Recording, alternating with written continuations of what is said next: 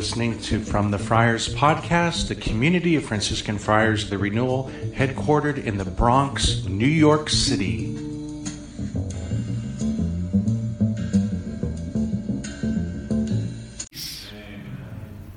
Somebody's birthday today? Brother Sheen, how old are you today? 42. Congratulations. You're halfway home. Let the midlife crisis begin. There is a theme that kind of emerges from the two readings today. And the theme is desire. Okay. Everyone's awake now. So it's kind of beautiful. The first reading, God asks Solomon, ask anything. And what Solomon asks is really very, very beautiful and a great example. Could have asked for all kinds of stuff, but instead he asks for the gift of wisdom so he could be a good king. Of course, we all know that in the Bible, Solomon is synonymous with wisdom, this amazing Solomon. And then in the gospel, we're told something of Jesus' interior. That he sees the people, and it says that his heart was moved with pity because they were like sheep without a shepherd. So I asked, how did Luke know? So Jesus must have either taught them or told them, like, my heart was moved with pity, or just knowing Jesus and being with Jesus, they were able to kind of intuit what was going on there. And of course, there's a lot of Old Testament passages that talk about God being a shepherd to the sheep that are shepherdless. So there's something of Jesus' divinity there, but it's Jesus' desire to be the shepherd. And so we have a kind of a theme of desire. So kind of a couple of funny comments on that. And it says Jesus took them to a deserted place. I was thinking of that kind of famous story, the guy who's stranded on a deserted island, and lo and behold, an old lamp washes up on the shore, and he gets it, and it's all tarnished, so he starts to polish it, and lo and behold, a genie pops out of the lamp, right? And what's the genie say to him? I'll grant you 3 wishes, or whatever. So, and I just love that story. And I think there's a far side where the guy's like, well, I have rhythm, and I have, rhythm and a rhyme, or what more could I ask for, or whatever. He sets it down. Anyways, those of us who have really weird senses of humor. Have you heard the jokes? So there's like 3 priests on an island. There's like a Dominican, a Jesuit, and a Franciscan, and so each one gets one wish. And so this one wishes to be taken off to the great library of Alexandria before the fire, and this one gets, a wish to be taken somewhere. And then the Franciscan's the last one. He's there all by himself. And Franciscan's being fraternal, his wish is like, I'm so lonely, I wish my brothers were back here with me. So there's like a million variations on that story, which is awesome. But, it gives us an opportunity to think about that topic of desire. The book on the spiritual life that Ralph Martin put together is The Fulfillment of All Desire.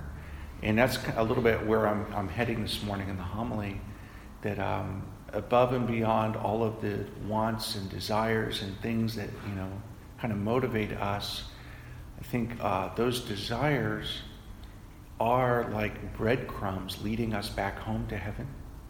At the very bottom of all those desires is a desire for God. And that's part of our blueprint. That's how we're made. He made us that way, And so there are a couple of places in Scripture where that reality comes out. First one is the story of Adam and Eve. Do you ever wonder, why did the devil tempt them in the way that he tempted them?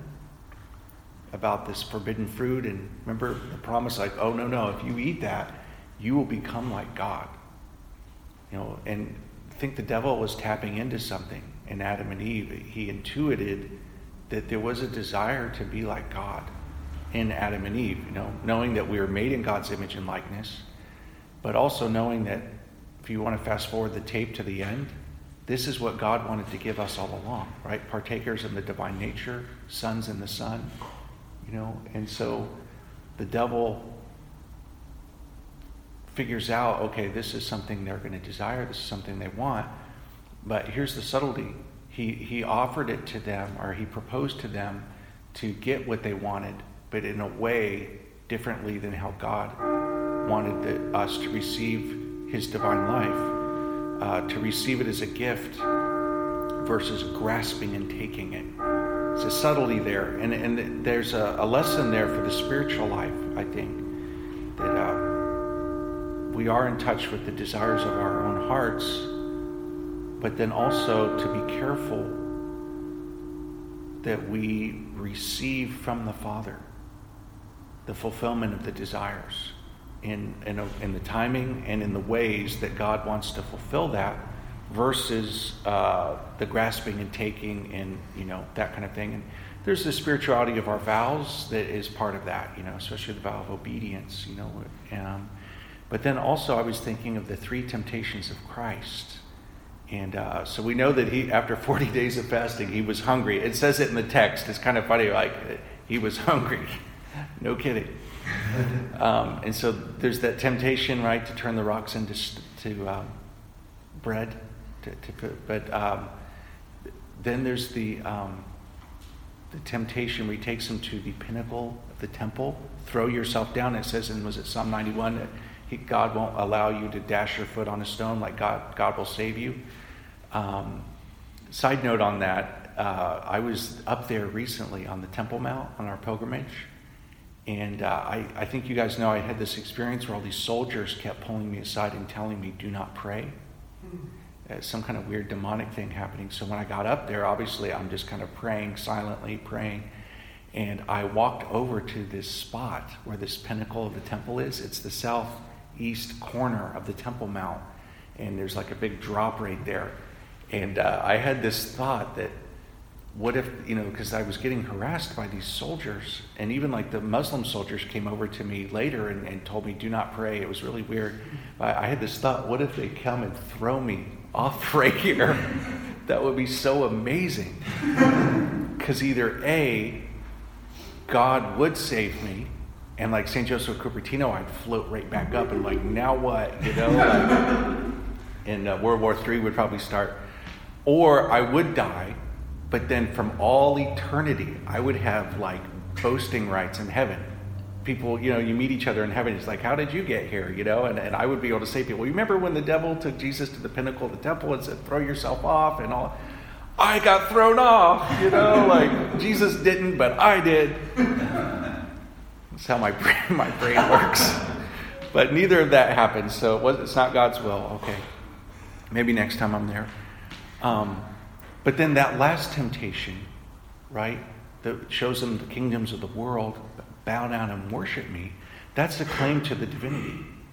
That's a claim to the divinity. So there's even something there for the fallen angels, this desire to kind of usurp God or to be God, or, this kind of desire for a share in divinity, but in a way, that's contrary to how the Father wants to give it to us. So, anyway, so pulling it all together, the very, heart of any desires that we have, this, that, and the other thing, the very, very core of it all is a desire for love. It is a desire for intimacy and communion. It's a desire for a relationship with God himself. And so that's the thing that's at the bottom of it all, right there.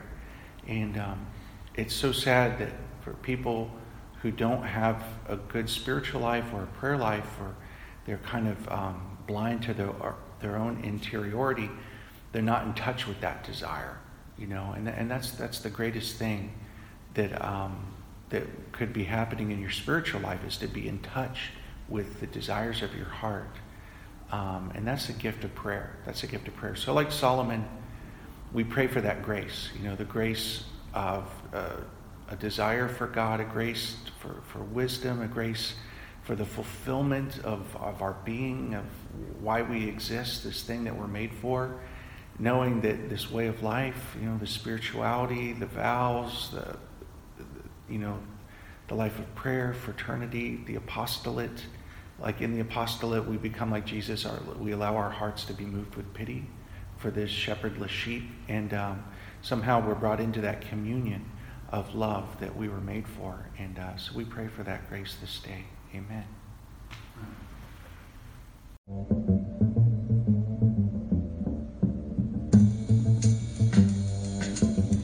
You've been listening to From the Friars podcast, the Community of Franciscan Friars, The Renewal. Please visit us at franciscanfriars.com or on social media, CFR_Franciscans.